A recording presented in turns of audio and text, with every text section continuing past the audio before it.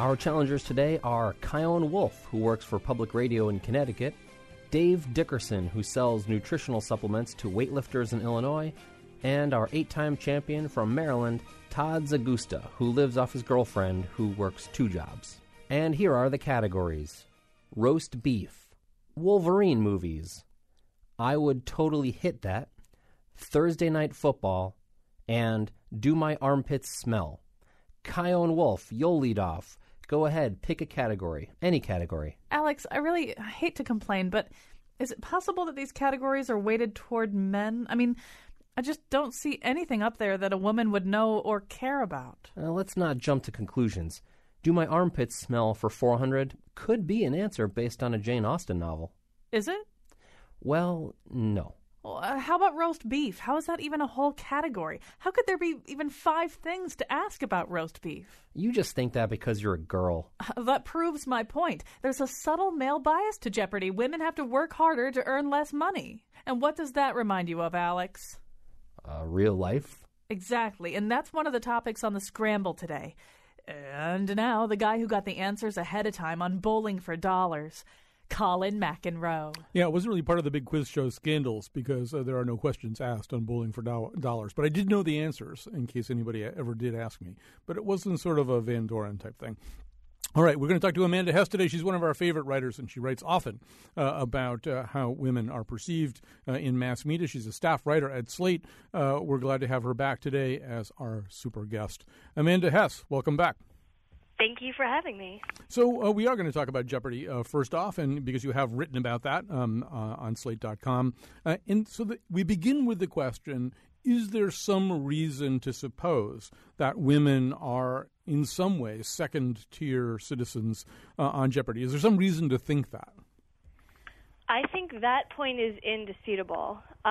So one thing that points to that is that women appear on Jeopardy less frequently than men do. It's not clear why, whether it's sort of interest in the show or the number of people who actually pass the test to make it there. But there are about 39% of contestants over the past few decades. And from there, they've won about 30% of games. So less than you would think based on the number of women who are actually appearing on the show. And then the other thing is when they do win, they win less money. Do I have that right? I don't know about that. One sort of point in contention recently was how much money men and women bet during daily doubles. So Alex Trebek was on Fox News a couple of weeks ago, and he said, actually, you know, Amanda, we can actually provide you with Alex Trebek more or less in person saying this. Women contestants, when it comes to a daily double, seem to want to wager because they figure, oh, this is the household money, this is the grocery money, the rent money. Guys say, wait a minute, I'm playing with the house money. I'm not taking any money home unless I win the game. So I can go whole hog on this wager. And women are more cautious in that regard. But it's changing. We have attracted more women to the show. Now I think there are more women playing Jeopardy on air than there are men, and that's good for us. And they're getting a little more adventurous when it comes to wagering. All right, Amanda, case closed. Let's move on to our next topic. No, just kidding. Just kidding. Not quite. Yeah. So what we did at Slate is we created a script to basically analyze the data that is available on something called J-Archive, which lists all of the questions and answers, all of the bets wagered for almost every game ever played in Jeopardy. And what we found was women only very, very slightly bet less than men do as percentage-wise. One reason it looks like they bet less is because they generally have less money when they get to a daily double to bet. And while women have been betting a little bit more over the past decade than they have, in the history of the show, men are also wagering more than they used to. So one of the arguments goes that one of the obviously, if there are just fewer women contestants right away, you got a problem. Maybe he's correcting that as time goes by, or they're correcting that as time goes by. But one of the other arguments that one sees about this is that the questions are kind of male-oriented. I read one article about this in which, for example, there were 2 different dates on which authors were a category. So that means possible of 10 total answers. 9 of those answers were the names of male authors. The 10th was Maya Angelou. And that other instances were cited in which somehow or other knowing a lot of dudes' names would be more useful to you than knowing a lot of women's names. Yeah, I mean, I think that's certainly a possibility. We also know that men vastly outnumber women in the Clue writing room, which must be an exciting place. So the people who are writing the clues are mostly men. And when I posed this question on Twitter, after I did my little pseudo-scientific inquiry into what men and women are wagering, I asked the question, why are men better at Jeopardy than women are? Because they seem to be. And someone sort of succinctly said, Jeopardy is a game invented by men for men to compete against men. Men are going to be better at any game like that than women are. So it's possible that it's just sort of a problem that's always been there and is not really going to change with that game. Well, and so that wouldn't be that big necessarily that huge a problem. It would be a problem, but maybe not that huge a problem. But as one of our guests here last week mentioned in a meeting on Friday, and we're going to do a whole other show about this, there really kind of are only two game shows left. There used to be like a lot of game shows. Now from 7 to 8, you got Jeopardy and Wheel of Fortune. That's about it. The 2 guys who are running it are getting kind of on in years. It's hard to imagine what's going to happen when they're all done. But, I mean, it sort of does matter more when there's, therefore, since those are the only 2, there's only one, active adult human intelligence-based game show that anybody knows about, and it's Jeopardy, and it's unfair to women. It's true, and in one sense it's just a game, obviously, but in another way, we're so fascinated by Jeopardy, and we want to know what makes people good at it, and when we come away saying, well, one thing that makes them a lot better is that they're men, it's a bit of an uncomfortable place to land when this is sort of our public cultural measure of intelligence. Yeah, I think it's also true that many of us, I would be one of them, when we watch the game, watch it with our significant others. I often do quite well, in just sort of shouting out the answers before any contestant can do it. And if this information gets out to my significant other, either your article or this interview, I'm toast. So... Yeah, I have to say that I, would not be one of the people including or increasing gender parity in Jeopardy. I'm pretty bad at that kind of stuff, so... Not going to be me. It's a really interesting issue anyway. And Amanda Hess, you're here to talk about one of the things we do on Mondays is invite one of our favorite writers or commentators to talk about things that he or she is interested in, and then we get interested in them too. And it's usually not all that hard, and it wasn't hard today. So we got a couple more that we may be covering. Maybe we should talk first because. Well, actually, you know what we'll do? We'll talk about another sort of mass media gender disparity that you and other Slate writers were exploring. And the question was, is there some way in which Jennifer Lawrence, the movie star Jennifer Lawrence, and the newly minted Lupita Nyong'o movie star, whom we celebrated here on the show last Monday, have been placed in kind of some sort of celebrity steel cage that only one of them really can be the so-called it girl.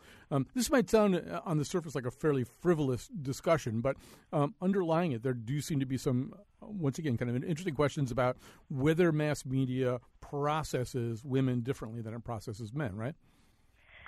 Right. Again, like Jeopardy, the Oscars are such an interesting cultural stage for us to examine gender more widely.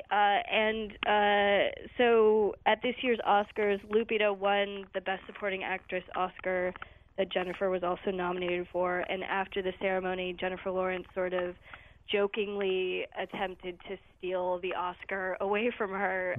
And it was sort of a very pointed moment because even though Jennifer Lawrence can joke about this, it's true that Hollywood, seemingly every year anoints a new it girl, and the point of the it girl is that there can only be one.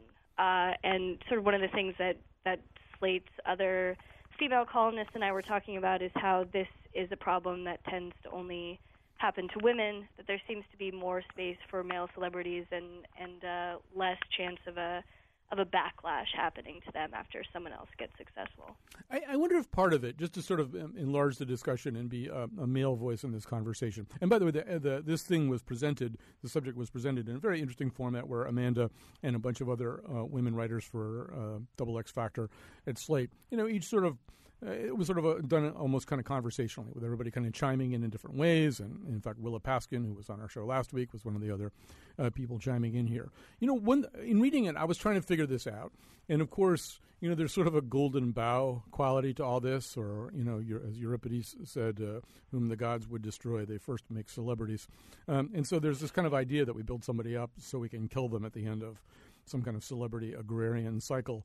On the other hand, the difference between one other difference, I think, might be that male celebrities can sort of stay around in the teeth of horrible kinds of criticism of them or taunting of them that would really be very destructive to a woman. I'm thinking, for example, at the Golden Globes this year where Leo DiCaprio was introduced by either Tina Fey or Amy Poehler, whose joke was, and now, like a supermodel's vagina, let's give a warm welcome to Leo DiCaprio, which was a sort of sexist joke in two different ways, and which I laughed at, but I can't even imagine framing a joke like that about a woman performer. You think about the jokes that Seth MacFarlane made one Oscar ago about George Clooney and who he dates and that kind of stuff. It's sort of like, in a way that mirrors our real life interactions where men can say really horrible stuff to one another and it kind of doesn't seem to matter all that much, or somehow or other life goes on.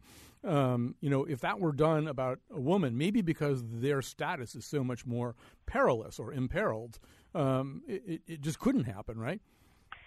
Right. I mean, it's interesting how a comment like that can sort of roll off Leonardo DiCaprio, and in fact, his dating history, is seen as a badge of honor, if anything else. Where if you look at another celebrity who is known for having dated a lot of people, Jennifer Aniston, the narrative about her isn't that she's a playgirl and she's so fancy because she's slept with all these men, but that she's a sad person. They're about the same age, and that she can't find someone to love her and no one will marry her or whatever. So it's very much a different type of narrative when it's applied to men and women in Hollywood. To me, the sadder thing is, I don't know. I'm not ultimately convinced that it matters who the it girl is, but maybe it does. I'd like to think that there's an expansive enough universe so that Jennifer Lawrence and Lupita Nyong'o could both have wonderful careers and be cherished for their gifts. What has been sadder to watch for me has been the way, as actresses move a little bit further into maturity, the roles for them, the good roles, just sort of aren't there, and really, Hollywood tends to do the same thing with older actresses that you're describing here with younger actresses, which is that for a long time, Meryl Streep was the only actress who could get good roles for mature women. There weren't enough of them anyway, and in terms of bankability, she was seen as the person who could get them. So there was, for example, a great actress kind of her generation named Kate Nelligan, who almost disappeared even though she was a candidate for some of those roles. I think the Julia Child role was initially envisioned for Joan Cusack. But it's like Hollywood doesn't trust anybody except Meryl Streep to carry a big, meaty, semi-serious literary role. And so nobody else gets those jobs. I would love to see 15 years from now, 5 or 6 actresses being able to have that kind of work. Yeah, me too. And I think one of the sort of sad aspects of the it girl phenomenon is that I think a lot of women feel like they're competing with other women just because there are fewer roles, in society for women than there seem to be for men. And that's particularly true in Hollywood for older women. One of the sort of interesting aspects of this, when I was writing about Kim Novak, as we know, appeared at the Oscars after, I don't think, having been seen in public for a very long time. And she had extensive plastic surgery. She's in her 80s, and she was ruthlessly mocked for this, which I thought was so interesting because obviously, everyone in Hollywood, as Ellen DeGeneres joked that night, is trying to look younger because they're told that is like the most valuable thing for a woman to be. But then you look at someone like June Squibb, who entered Hollywood as an older woman who seems to have been sort of embraced for fulfilling this sort of role as an elderly woman. I think she's in her 80s. Mm-hmm. And she seemed to have sort of skipped the part where she is denigrated for aging because she sort of came in as an older person. If you look at Meryl Streep, even she, she had a period of time where she was, getting not very good roles when she was sort of transitioning from ingenue to sort of her, unassailable role now as the one older woman in Hollywood who gets great roles. So I think a lot of people are sort of forgotten by Hollywood, and some of them manage to sort of come back, but it's very, very few. Well, that might provide us with a segue to our final topic here, which is, and people may have seen something about this over the last few days, and June Squibb is a nice segue because, of course, she also plays the thought-to-be dying grandmother of Lena Dunham on Girls. And so I'll make this connection in just a second, but we wanted to talk a little bit about yet another effort, hardly the first effort, to make and market a girl doll, a somewhat glamorous, attractive girl doll who nonetheless is not Barbie, does not have all the unrealistic proportions and standards of perfection suggested by Barbie. This would be a doll who is, to my understanding, not on the market yet, but who would be known, I guess, as Lamely. Is that how we're supposed to pronounce it? Lamely? I believe so, yeah. And so this is a doll invented, of course, by a dude, Nikolai Lamely. So tell us about Lamely real quick. So Lamely is known colloquially as Average Barbie. It is a doll that is based off of average measurements of an American 19-year-old girl. So that means that she is shorter than Barbie. She's capable of standing on her own. She actually has a waist. Her breasts are smaller, etc. So it's meant to sort of provide a more realistic counterpoint to the unrealistic physical standards that a Barbie might present to young women. She also has, as they say, some junk in her trunk. She does indeed. I don't know if I can say that on public radio, but I just did. So Amanda Hess, I don't know. I mean, as you point out in your article about this isn't the first time something like this came along, and this one, he seems to be just trying to raise enough money to take another shot at it. Does it matter? Is it important to get another doll like this out? I don't think so. It's interesting that you draw a parallel to Girls, because Girls is a show that has been widely acclaimed for challenging sort of physical expectations for actresses on television. That's why I drew that parallel. Right. Girls is one show of dozens and dozens of television shows that do this, and so it's been able to sort of find a small niche where it can be successful and do that. If you look at the world of dolls, they are overwhelmingly ruled by Mattel. Barbie is number one. Some of the other sort of most popular dolls are also owned by Mattel, including Monster High Dolls, which is a sort of fun group of dolls that's based off of horror characters. They're also extremely thin. American Girl dolls are also run by Mattel, and they have a bit of a more realistic body shape. And so when you're sort of offering this new sort of independently produced doll, it's not like an independent TV show. There's no opening in the doll world for this to have any sort of cultural traction. So while I think it's fine, and it's fine for, the few parents who want to buy it, I really think the problem is that Mattel, which is an extraordinarily powerful corporation, is not budging when it comes to the way that its dolls are designed. Amanda Hess, justice will be served when Lamely becomes a doll, appears on Toy Jeopardy, and beats Mr. Potato Head and G.I. Joe. Then we'll have justice. But first of all, we have to invent Toy Jeopardy, which you and I could do and make a considerable amount of money. So let's have that be our next project. It's been so great to talk to you. We love your coverage in Slate, and I hope you'll come back soon. Thank you so much. All right. We will move along. We're going to come back and tell you about the most amazing dog dragnet in at least my recorded memory. The Barbie train, sun or snow or fog or rain, we'll ride the Barbie train. Toot, toot. Oh no, I am so not getting on that train. Why not? It's so cool.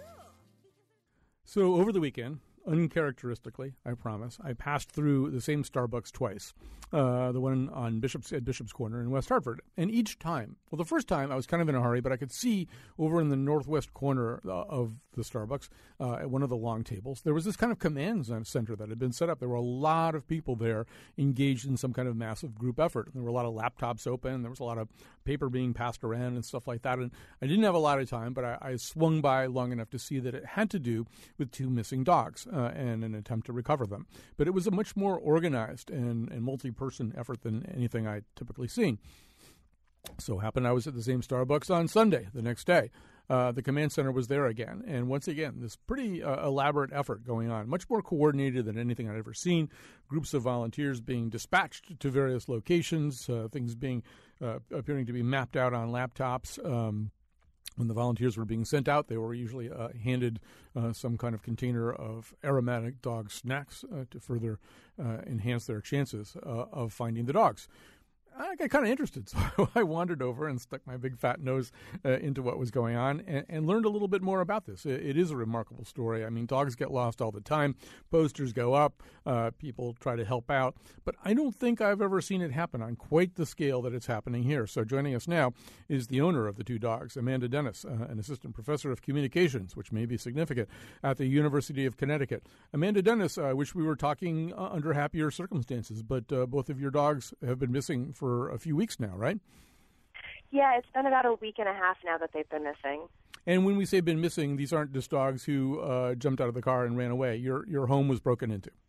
Yes. When I was at work one day, I came home and I found out that my house had been broken into. So there's a lot of uncertainty about the whole situation. I have for a long time assumed that they ran out during the burglary, but I don't know if they were stolen or taken. So I'm trying to follow every possibility I can. All right, and so these dogs are named Zuzu and Burton. Explain what it is you did. I mean, I think you're going to have to do a little bit of describing just so people get a sense of the scale of this operation that you've mounted here. Sure. So when they first ran away, I had a lot of friends who helped me put up flyers, but we really wanted to get the word out on a larger scale because we didn't know if they were taken. And if they were taken and put in a car, they could be honestly anywhere in Connecticut or the Northeast for that matter. So we reached out to some people in the media who helped spread the word, and then it was really suggested that I make a Facebook page for them. I guess there's a whole section of Facebook called Find, and then you put your pet's name. And my friend told me about this, so I created a Find Burton and Zuzu page. And then I just started inviting all of my friends and having all of their friends invite all of their friends. And then it really grew from there. And people have been calling me from all over the country, all over the state, and just crying with me and offering to help, and that's how the effort started to come about for these past 2 weekends now that we've really been organizing and trying to send everyone out to look. And just sort of by the numbers, I think when we spoke on Sunday, you cited a pretty astonishing number of shares for the initial notification.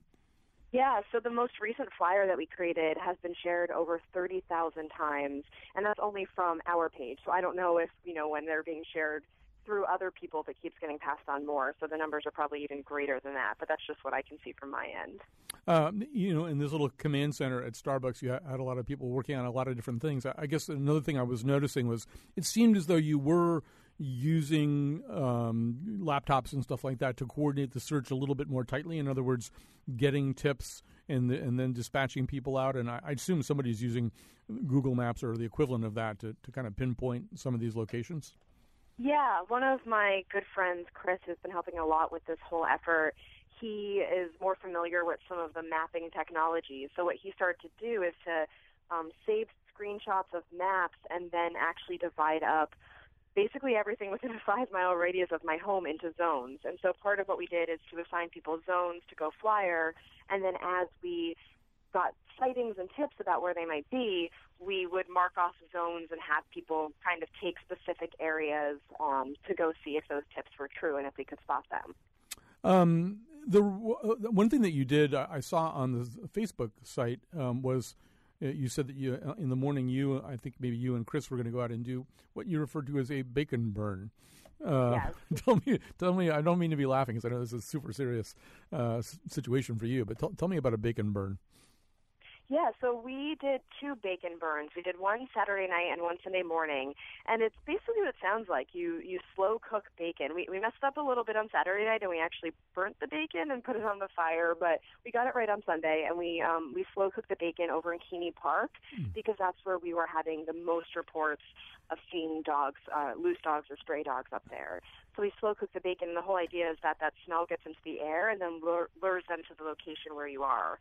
And unfortunately, I haven't yet found my little babies, but we were successful in helping a few other dogs make it back home or make it to the shelter yesterday. So it seems like the bacon burn does work for getting, animals out and about and even to the park. Yeah, I think my dog Ralph tried to head over there. I think we saw a coyote as well. We were a little concerned. If you get Ralph, you can just keep him. You don't have to bring him back. Okay. But this is an interesting thing, that all of this work that you're putting in here, I mean, you have reunited some other people with their dogs, just not your dogs yet, right? Yeah, and it feels good, and it feels like good karma. We found a few along the way. I haven't completely heard the updates from yesterday, but I know there was one that when I let the animal control officer know we had found a dog of this description with a certain bandana, she actually said, "Oh wow, that owner just contacted me yesterday to let me know the dog was lost." So I'm hoping that, I find mine eventually, but in the meantime, it feels good that at least all these people who love animals and are coming out to help me are also helping other people along the way. It's amazing how far out this is all reaching. I'm just getting a message from Kyone Wolf, who's producing on the board right now. She writes, "Yesterday I was waiting to get off exit 43 and was planted right next to a car with that flyer, with the Burton and Zuzu flyer." In terms of this command center that you set up at Starbucks, how many bodies are out there? I mean, we know digitally we can get sort of a general count of some of these amazing numbers, like 30,000. How many human bodies have volunteered and have gone out to look around for these dogs? I'd say since they went missing over the past week and a half, we've had at least 100 volunteers.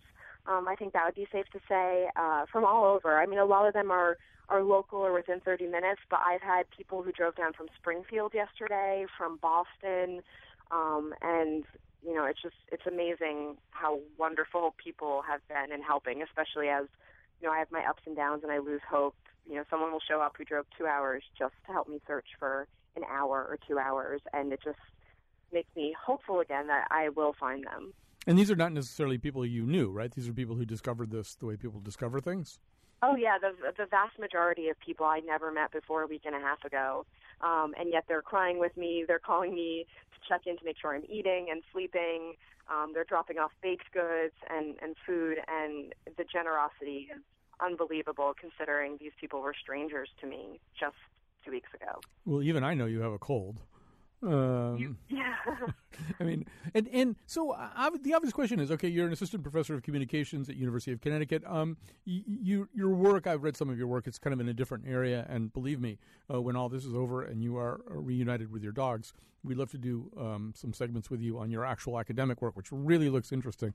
It's exactly the kind of thing that we do on this show, but that's for another day. But do you think in any way, is your approach to this either dictated or at least influenced by the job that you have, or maybe just the digital generation that you're from?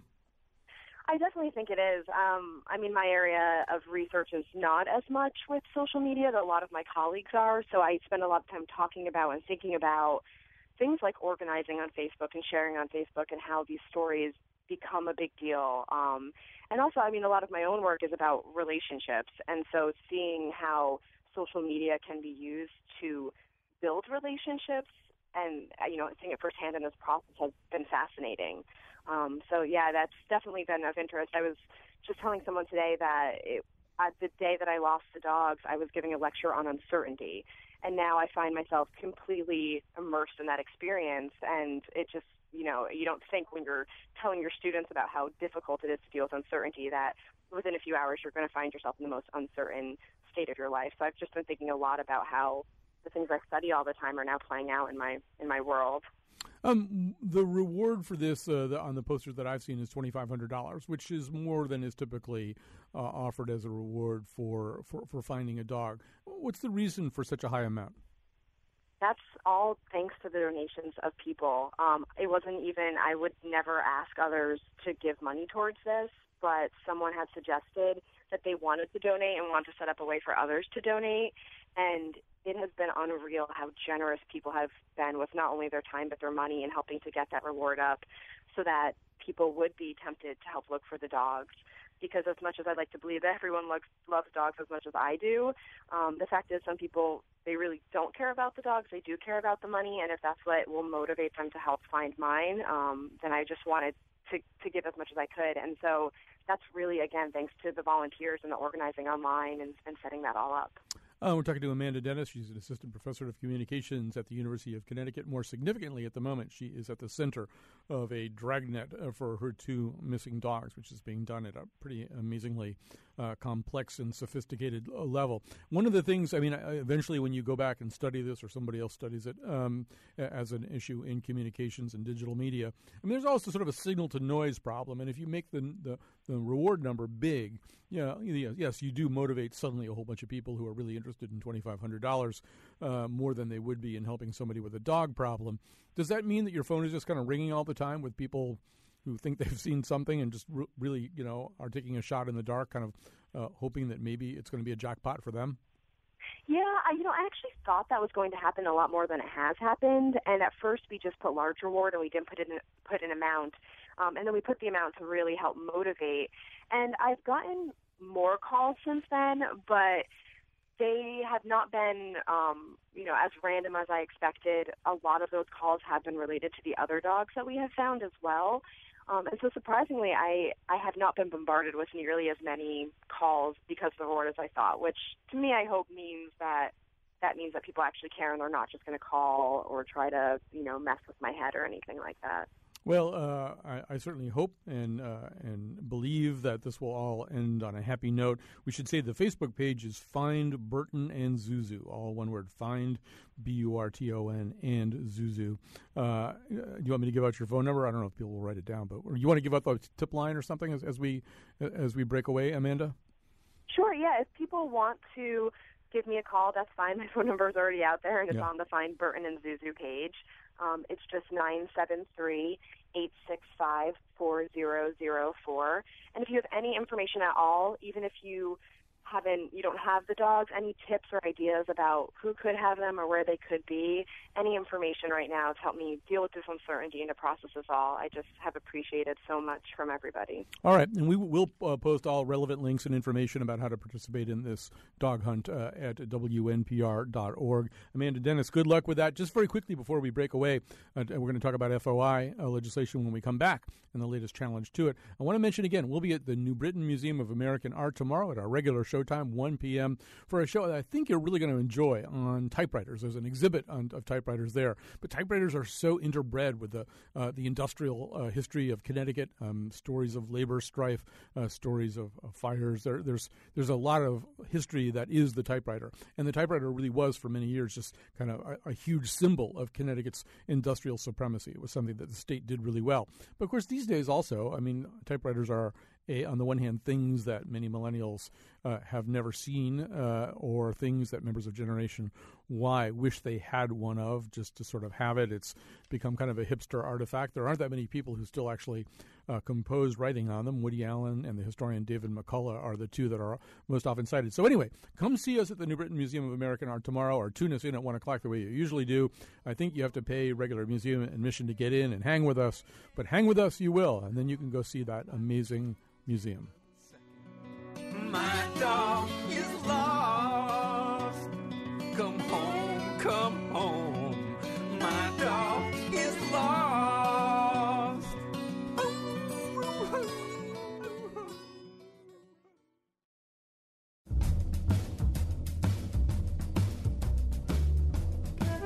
Let's see. Helicopter, check. 100 flashlights, check. Volunteers, check. 15 laptops, check. What was that?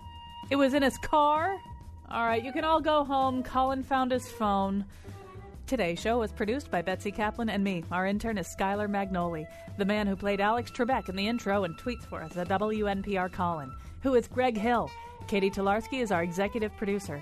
The part of Bill Curry was played by Ken Jennings. For articles, show pages, and videos of the Faith Middleton Show staff luring a lost dog with succulent herbed pork loin chops with raspberry sauce paired with an insouciant Pinot Noir, visit our website, WNPR.org. On tomorrow's show, we're live from the New Britain Museum of American Art for a show all about typewriters. And now, back to Colin. So sitting with me is a man who's going to have a very busy day today. His name is Claude Albert. He is the legislative chair of the Connecticut Council on Freedom of Information. It was also my privilege for many decades, more decades than either one of us cares to admit, to work with Claude as an editor at the Hartford Courant. The reason your day is going to be busy today, the reason we're recording this interview, in fact, a little bit earlier on this Monday as opposed to at 1 o'clock when our show runs, is that at 1 o'clock you are going to be trying to do two things at once. You're going to be trying to go to two different legislative committee hearings on essentially the same topic, right? Well, yes and no. I will make both if I can, but luckily CCFOI has a president as well as a legislative chair, and if I am tied up at one hearing, he will undoubtedly be able to testify at the other. The problem essentially is this, and I'm sure you can summarize it better than I, but just to get things started. So towards the end of the last legislative session, the legislature passed without much warning or hearing or anything like that an abridgment of the Freedom of Information Act, which applied to homicide photos and 911 calls and stuff like that related to homicides, with the understanding that they would then review this policy, see whether or not they'd done the right thing or not, so they convened a task force. That task force has made recommendations. And I'll let you pick up the story from here. I mean, one of the concerns is that the recommendations to this session of the legislature don't really restore our Freedom of Information Act to its former robust health. Yeah, that's right, Colin. To restore the act to its former state, you would have to basically repeal the act that was passed at the end of the last legislative session and just leave it at that. Instead, the task force has come out with some recommendations for changing the access rules to pictures of homicide victims, as you said, and to 911 tapes and other police communication tapes. So what we had was a law in which the presumption was that the public would have access to public documents, including homicide crime scene photos, 911 tapes, whatever. They were all part of this enormous ocean of public documents to which we have access unless the government can prove a compelling reason, as enumerated in statute, why we would not have access. Here, the burden, based on the task force recommendations, the burden shifts a little bit, right? The presumption isn't necessarily that we have access. In fact, in these cases, it's sort of the other way around. We'd have to prove there was some reason why we should have access. Yes, and that's one of the things that most concerns us at CCFOI.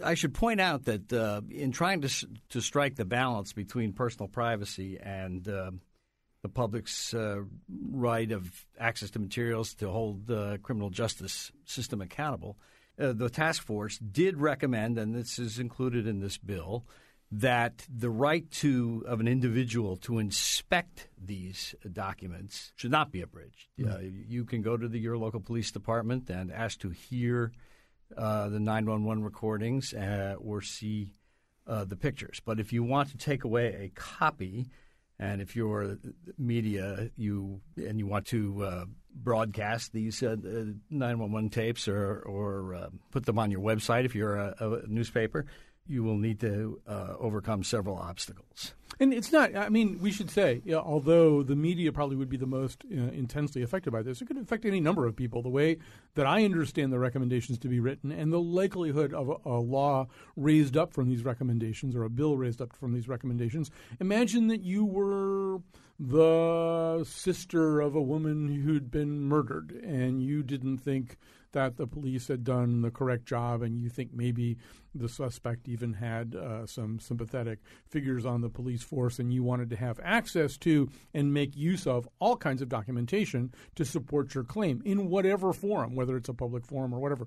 You might have a struggle. You might be unable to get those things because the people who would make the first decision about whether or not you would have access to those would be the police who, under those circumstances, might have a real compelling reason not to give them to you. Right, and it would be difficult, especially if you were not the actual next of kin. Mm-hmm. The police, when they believe that access to this or copying of this material represents a, quote, unwarranted invasion of personal privacy, they're required to go out and talk to the next of kin of homicide victims or to all people who are taped on a 911 recording and see if they have any objection to the copying. If they do, the police will not release the materials, and the person seeking them will have to go to the Freedom of Information Commission to try to get access. And this touches on the area you were mentioning before. One of the most troubling aspects of this bill from our point of view is it reverses the burden of proof for gaining access. Now the person seeking access will have to show that the public good warrants access rather than the government having to show that the matter is not of any public interest and outrageous to a normal person. But the so-called Perkins test that we've used in Connecticut for a long time to judge invasions of privacy.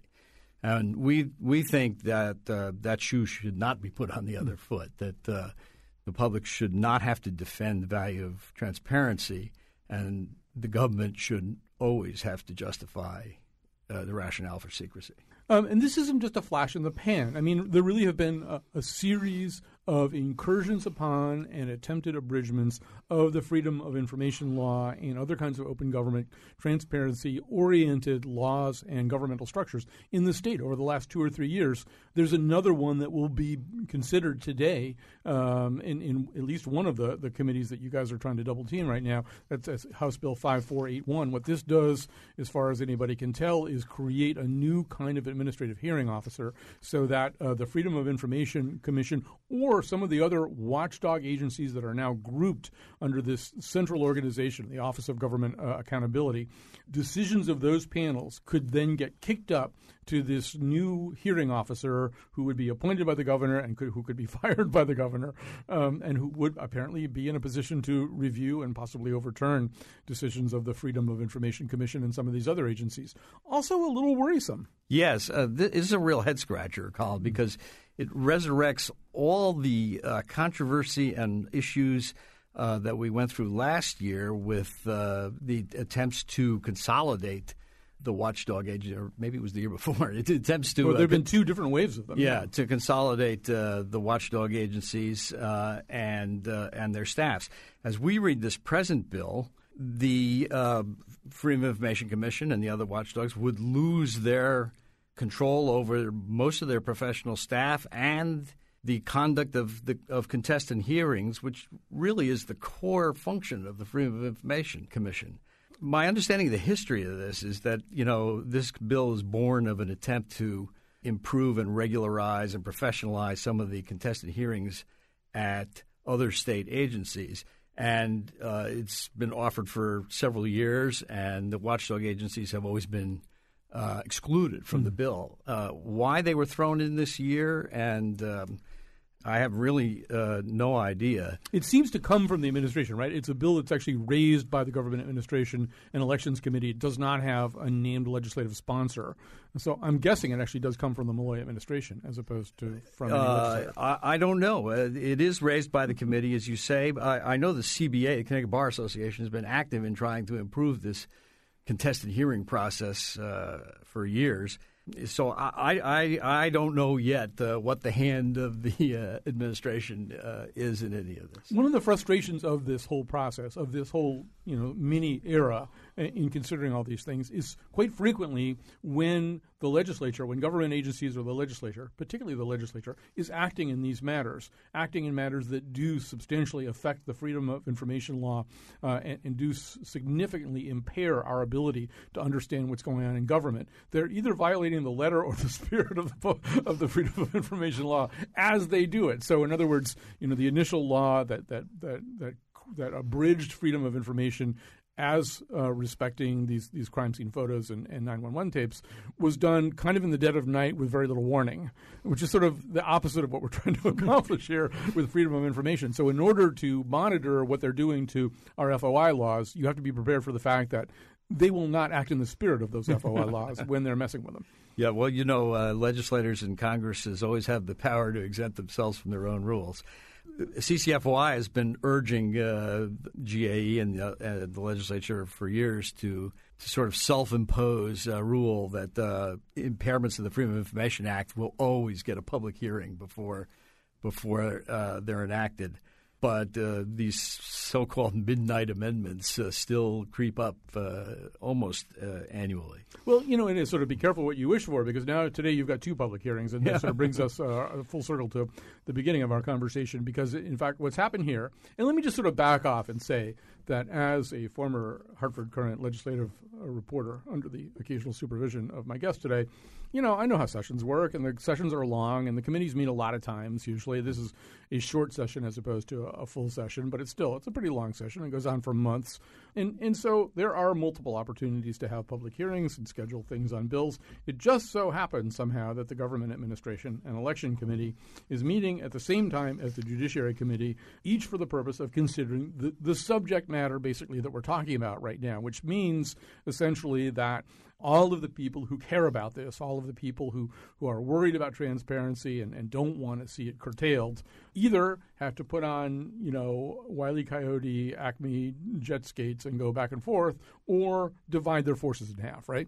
Yes. The committee, the GAE committee chairs tried to put the best face on it by saying, well, it saves interested parties from having to go to the Capitol twice to testify on the same bill, which I suppose is true. Well, I mean, just an answer to that would be they could have scheduled one meeting at 1 and another meeting at 2:30 or 3, and then it would be one trip for everybody. But when you schedule them both at the same time, it tends to look like you want to water down the efforts of each side. Yeah, really, Colin, I have no insight into what the motivations of this. It may have been just completely by happenstance, though they did have the opportunity to change the schedule and thought otherwise. I think one thing that it's fair to say is that one of two things is going on. Either, in fact, there are a lot of people out there who really don't like sunshine legislation, don't like a lot of the reforms that started in the post-Watergate era and have continued to this day and are trying to water them down as much as possible, or there are a bunch of people up there who just have no concept of cosmetics or optics. They don't understand how these things look, and so thing after thing after thing seems like an invitation to paranoia on our part. So, I mean, like yesterday when I was reading the text of this new bill, 5481, as you say, it may be an outgrowth of a long process within other parts of the government to kind of streamline and professionalize this hearing process and get people who are trained as hearing officers to hear things like in public health and stuff like that. Although there's some real questions about whether even that's a good idea. But the fact that it suddenly applies to these watchdog agencies for whose survival a lot of us seem to be constantly fighting, or at least fighting to make sure that they're not so starved of oxygen that they can't function. The fact that it just happens over and over again, it really does. I'm not a conspiracy theorist, but I'm starting to get paranoid. Well, yeah, I can understand that, Colin, especially since the Freedom of Information Commission is not in need of further help on this matter. They have a very good staff. They're admired nationally and beyond, really.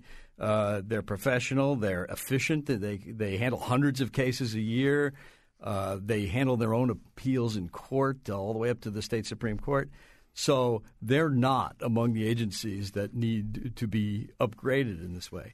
And, there has been a years-long now, it seems, assault on the Freedom of Information Act that involves sort of more than the sort of annual little nibbling away here and there at obscure provisions or minor deletions from the public data bank.